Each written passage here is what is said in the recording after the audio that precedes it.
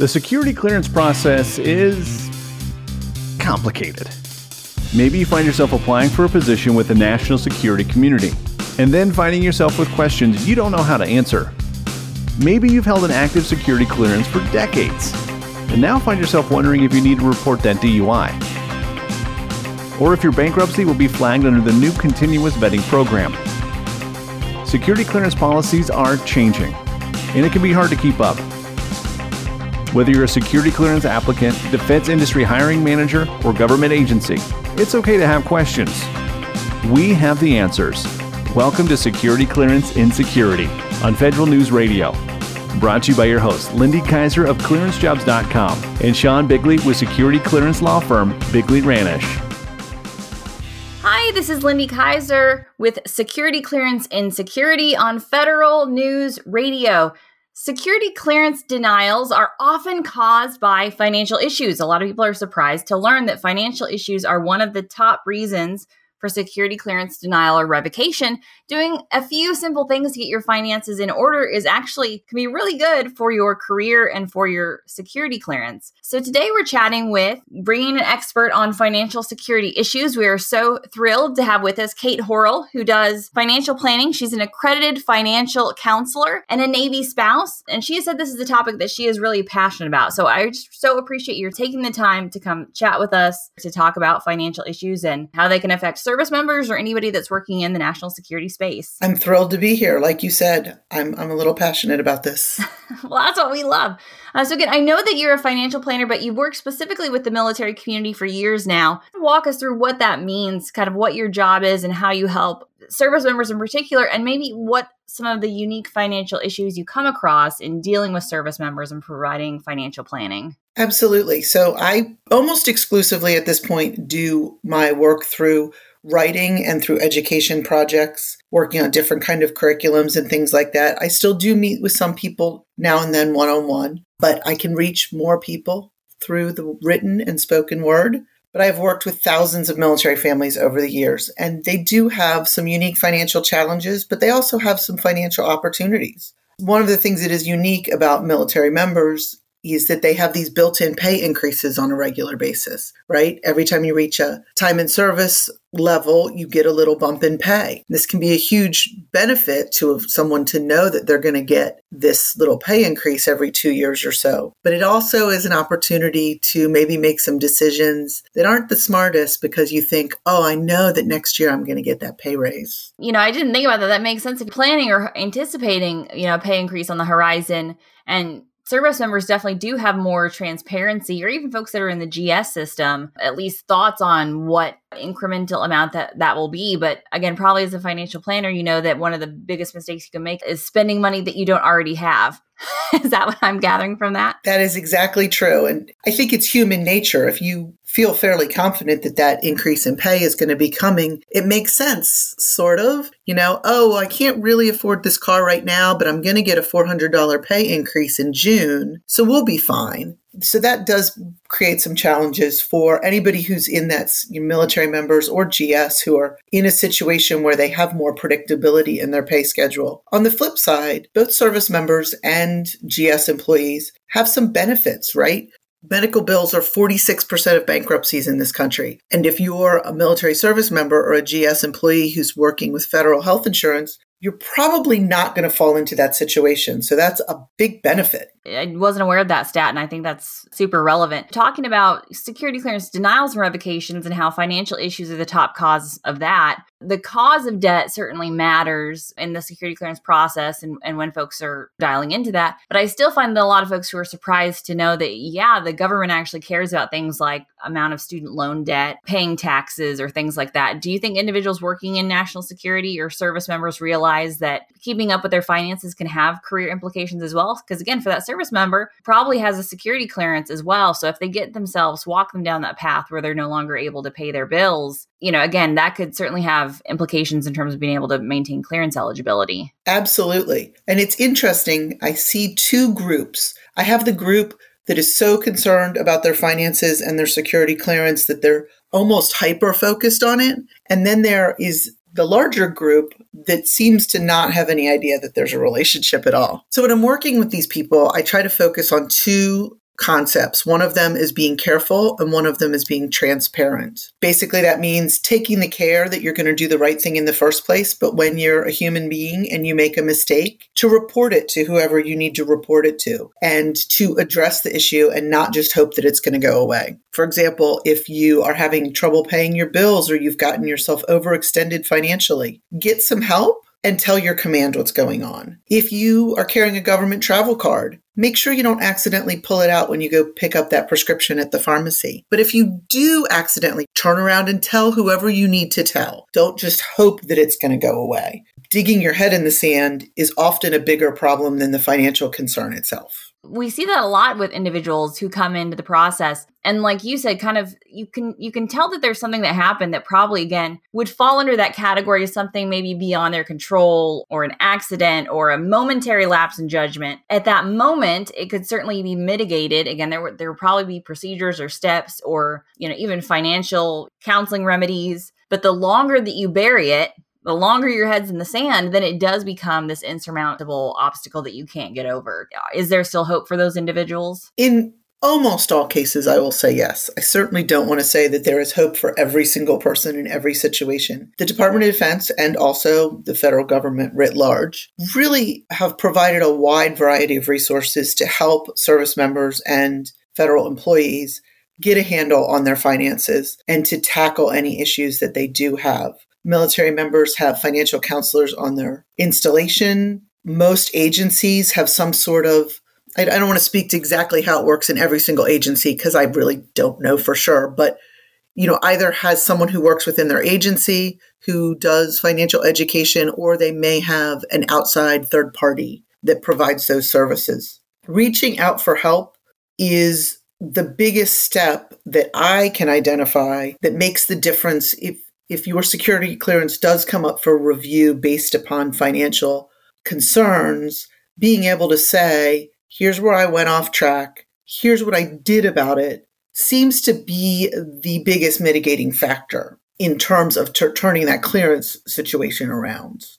You mentioned another key piece, earlier, the self-reporting aspect. So I think that's also key for security clearance holders. Anybody with an active federal security clearance has self-reporting requirements, and certainly financial issues would be one of them. So filing for bankruptcy, running into any kind of serious financial issues, even a change in status. Like there's a reason marriage, divorce, relationship status has to be reported because sometimes that comes with financial or other implications along with it as well. And certainly having reported that will help you. If you come, have financial issues down the road that are tied up in a divorce, but you never reported the divorce to the government and you were required to do that, it becomes a little bit harder. So kind of maybe talk about that reporting aspect or reaching out to help and how important that is.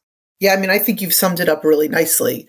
Transparency is really key in all aspects of your security clearance. The emphasis is to include that includes your finances, right? You are supposed to disclose all sorts of things if you hold a security clearance. It's just important for anyone who does hold a clearance to remember that includes financial issues. And it includes those things that you mentioned, like a change of status, that might impact financial issues, even if that's not your primary concern.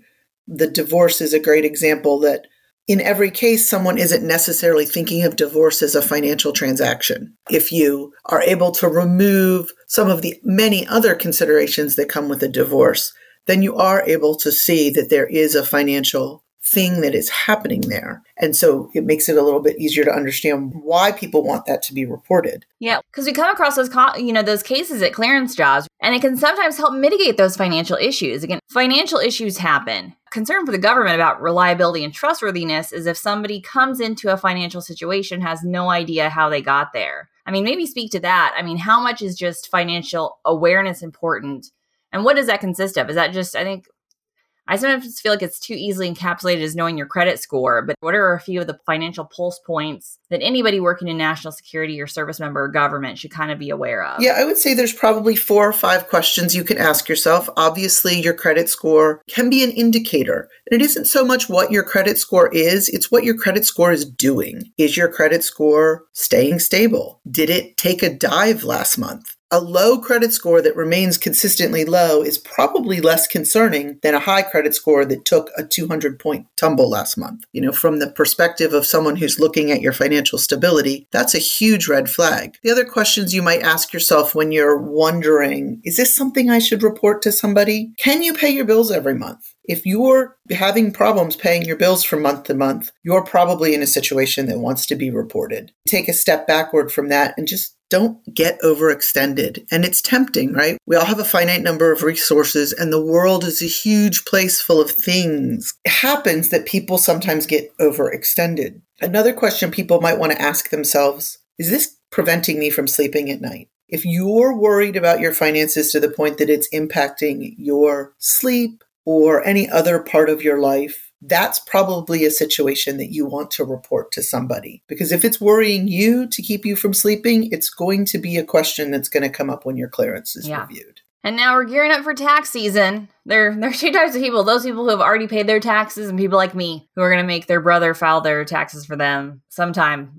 right around the due date. But as we get ready for tax season, tax issues certainly come up in the security clearance process. And that's what we say because the type of debt matters. And the government is particularly concerned about someone who just doesn't care about following government rules. And one of those government rules is filing your taxes every year and not even just paying. We've had people come to us before and like, well, I didn't owe taxes, so I didn't file. We're like, well, government doesn't care about that. You still have to file taxes every year. But what are maybe some of the tax issues that come up that you see? So one of the big issues that affects both military families and national security workers is, what state do I even live in? People who are currently serving on active duty and their spouses have special rules about filing in their state of legal residence.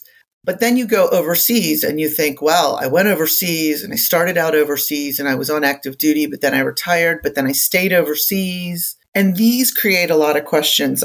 This is something that I get asked a lot. Hey, here's my situation. I used to live in Wisconsin, but then I got transferred to California and then I went to Japan and then my wife retired and I don't know what state I live in. These are not insurmountable questions, but you really want to get the answer right. Because in addition to your federal taxes, state governments care too. They have an interest in receiving the taxes that they think that they're owed. And when you go overseas, whether as a civilian or as a currently serving service member or a military family member, this is an issue. Another issue that this year is going to be a big concern for people is these advanced child tax credits. I don't want to make any claims about whether this process went well or went poorly. I think you can find plenty of evidence that suggests that it went really well and plenty of evidence that suggests that there are going to be some serious problems. But this might be a year, if you're a DIY person, this might be the year that you want to pull in a professional. Get an enrolled agent. Get a CPA who specializes in taxes. Hopefully, find somebody who's really good at your status, whether that's a military service member or whether that is a federal employee, who understands your unique situation. This is a year you might want to pull in a professional. And I think this is a great conversation. Again, financial issues, definitely a concern. Taking proactive steps, as we saw, is critical. So thank you again, Kate Hurrell, for joining us for this conversation. Thank you for listening in on this segment of Security Clearance and Security. Attorney advertisement, not a guarantee or warranty of results. I'm attorney Sean Bigley.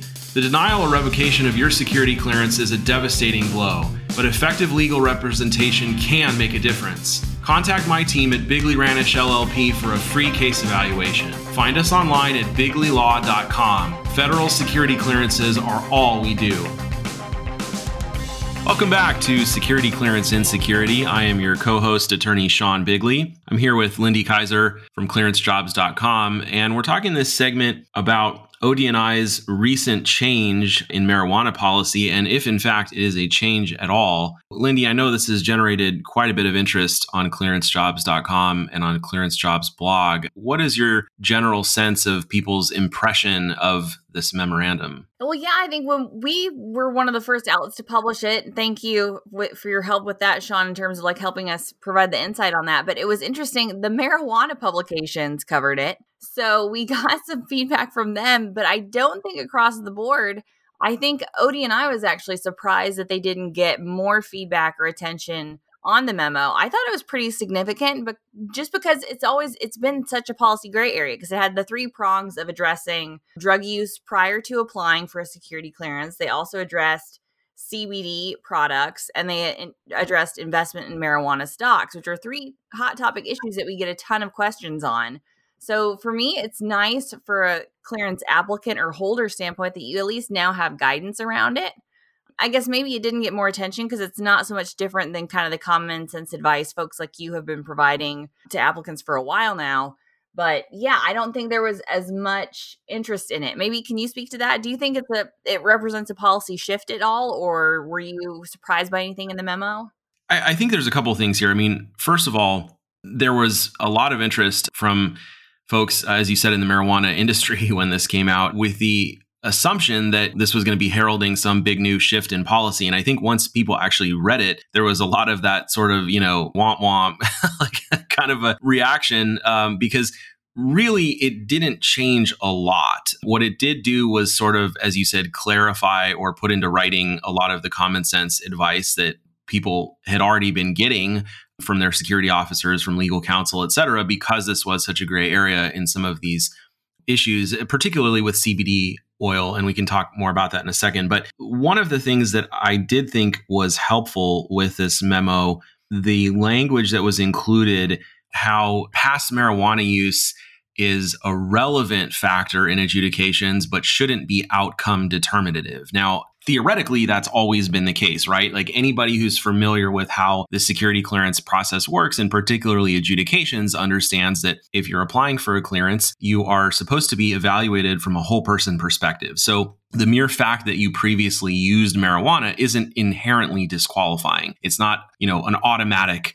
no. It's supposed to be evaluated on a case-by-case basis. And one of the biggest mitigating factors is often the passage of time without use. So traditionally, somebody who's used within the last 12 months, that's kind of a non-starter. There is a legal provision called the Bond Amendment that says you can't be a current user of illegal drugs and have a clearance. And so this is sort of one of the very few black and white areas in security clearance law. The government has interpreted that term current user to mean anyone who's used within the last 12 months. So as long as you've got that 12 months of abstinence under your belt, anything beyond that has typically been viewed as icing on the cake. It's helpful. There are obviously outliers. We get people who use marijuana for 20 years and then they have 12 months of abstinence and they're like, hey, ready for my clearance? And the government's like, whoa. We're not entirely convinced that you actually are doing what you're saying in terms of abstinence. We want to see some more time. Beyond that, the run-of-the-mill marijuana cases, a lot of times, people would call us and say, geez, I used marijuana 18 months ago. Can I even apply for a clearance? Or is this, a guaranteed denial? And so we would have to explain, no, it's assessed on a case-by-case basis. This is helpful because we can now have something to point to that says, no, it is not outcome determinative in and of itself. There are other factors that need to be taken into consideration. And there are some agencies in particular that have taken a pretty hard line on past marijuana use. So we've already started using this memo in some of our cases, where we've pointed to and said, hey, you guys need to reevaluate your approach when you're assessing recency. I'm glad you brought up that point because that was definitely a question that I had in terms of have we seen this? Because that's the biggest question I have gotten is, okay, that sounds great, but what is to stop, 3-letter agencies in particular who have their own stringent suitability guidelines from continuing to say, we want that 12-month period of time. And I think my thought is there's certainly nothing that prohibits an individual agency from layering their own suitability. But if that does result in a clearance denial, you do have good grounds to go back. And if that was the sole justification used, I think have a pretty decent chance. I think we see it take time for these kind of policies to cycle through where you are going to have denials and revocations maybe that now have better legs for approval based on the policy. Absolutely. And I guess, I should be clear here. I mean, what the memo doesn't do is it doesn't change the Bond Amendment. It doesn't override that. So if you have used illegal drugs within the last 12 months, you are going to be in for an uphill battle for getting a clearance because they're going to sort of default to the assessment that you're a current user. If you've used in the last 12 months, even marijuana, and you're applying for a clearance or considering applying for a clearance, you really ought to wait until you at least hit that 1-year mark. That's kind of a magic, number in terms of abstinence time period. anything after that then becomes kind of the gray area that has to be assessed on a case-by-case basis. But within the last 12 months, if you've used, that's going to be a very, very tough sell. You brought up suitability, and that's sort of another layer to the onion here. And I think it's worth noting also that this memo comes on the heels of a Biden administration memo that was put out earlier last year that revised and clarified the suitability criteria for marijuana use in particular. And so that memorandum applied only to suitability determinations. It explicitly did not apply to security clearance determinations. And that memo said, if you are evaluating somebody for suitability, which our listeners, need to understand is different than a security clearance adjudication. There's two sort of tracks if you're applying for federal employment that you're evaluated under. One is suitability and one is security. And I realize this is a lot of semantics and people may be sort of scratching their heads going, what's the difference? The reality is, in cases of drug use, for example, there really isn't a lot of difference. The criteria are similar. The processes are different. And depending on whether you need a security clearance for the job that you're applying for or not, you could be evaluated just under the suitability standards or both. And so you always have to go into these applications with sort of the both sides of the equation that you're considering. And I realize, again, this is like, makes people's eyes glaze over. This is sort of an archaic relic of the federal hiring process that a lot of people have argued should be reformed. But nonetheless, we're stuck with it for now. So bottom line is, when it comes to recency of marijuana use, if you're only being evaluated for suitability, there is more flexibility in terms of recency. When it comes to security clearances, there's still that 1 year window that you have to get outside of since the last use. And then anything beyond that, this memorandum coupled with existing policy requires that it be evaluated on a case-by-case basis. Phew. How many times do I have to say clearance process clear as mud? That's my tagline. That's my SCI sub-tagline. But CBD products, I think that's worth addressing too, because I do feel like we have not had any policy. We've had the policy that they really is not really any different than what I've heard so far, which is buyer beware. But they're basically saying if you use a CBD product and you test positive on a drug test, you're probably going to lose your clearance. Yeah, another real touchy issue. And I just want to caution our listeners, this is not open season for CBD oil. This memorandum does nothing to change how people who test positive on a drug test for THC, which is the active ingredient in both marijuana and CBD oil, albeit to much lesser extent in CBD oil. This memo does nothing to change how those folks will be treated. So it is, as you say, buyer beware. I say, proceed at your own risk, same thing. But we have seen cases of people who have lost their clearances and their careers because they have taken CBD oil, including folks who have just done it topically. They've taken like a cream that was recommended by a doctor and put it on, their knee or something. And you do that enough and the THC does accumulate in your body. And then if you take a drug test, the onus is on you to disprove that you were not using marijuana. And it's unfortunate. There are, some defenses potentially available. But if it's something that you're thinking about doing, I would really, really advise against it. There are other medications that are prescription and perfectly legitimate that are out there. This is just not something that clearance holders ought to be playing around with. Yeah, and I think it's worth noting, even the security clearance process aside, your individual agency might have its own rules. Like DOD has its own ban on CBD products. That's a huge pool of the cleared talent pool. So if your individual agency might have its own rules, which is just shocking because I live not too far from a military base. And there's always the joke about there's just a few things that you find outside of every military base or installation. There's always going to be, a strip club, a pawn shop, a liquor store. And now the CBD things are popping up, which I'm like, are they just trying to get some poor young 18-year-old who has no idea that he even signed an SF-86, which I've met many of those. Yeah. It's everywhere. It's in my grocery store. I can literally walk into my grocery store and buy my milk and bread and a can of CBD oil. So I understand why people pursue this stuff. And we've had cases where doctors have recommended it. So, when your doctor is telling you, oh, go get some ointment that has CBD in it to, help your pain. I mean, most people are going to go, okay, yeah, all right, my doctor's not going to tell me something that, I shouldn't be doing.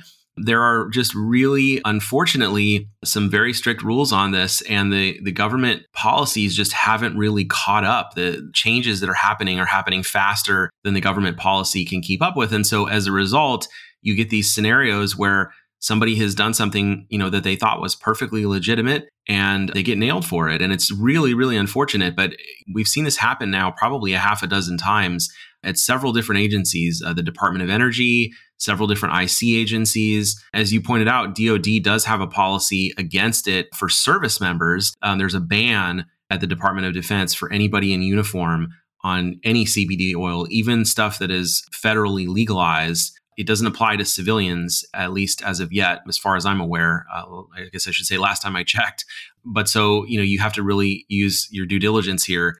What we have had some people find out the hard way is just because CBD oil is within the threshold of being federally legal does not mean that the label on the product is actually accurate. And it does not mean that if you take enough of it, you aren't still going to test positive for THC. On that note, last aspect of the memo was the marijuana investment topic. So the marijuana investment piece. So it's kind of the same thing. I feel like we've had the same guidance, but they're just basically codifying kind of what they've been responding more informally. And that's just saying directly invest in a marijuana business that would certainly qualify for drug involvement. And it's just a lot easier to do with a lot of states legalizing. There are small business investment opportunities that involve drugs. Yeah. I mean, I think it's worth pointing out for our listeners that the adjudicative guidelines that govern security clearance holders, they don't talk about drug use. They talk about drug involvement. And drug use is certainly drug involvement, but there are a lot of other ways that you can be involved in illegal drugs. And unfortunately, investing directly in a company that is engaged in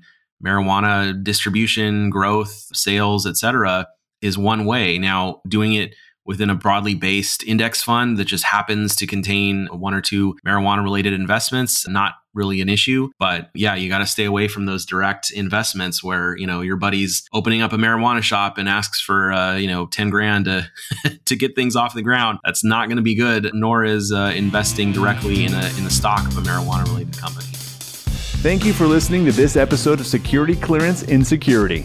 Please note the information provided on this program is intended as general information only and should not be construed as legal advice. Consult a security clearance attorney regarding your specific situation. Have a question about security clearance process? Interested in submitting your own topic for security clearance in security? Have a question you'd like us to address on a future episode? Drop us an email, editor@clearancejobs.com. Thank you for tuning in to Security Clearance in Security with your host Lindy Kaiser of ClearanceJobs.com and Sean Bigley of security clearance law firm Bigley Ranish. Join us next time as we continue to answer all the questions about security clearance careers you have, but we're too afraid to ask your security manager.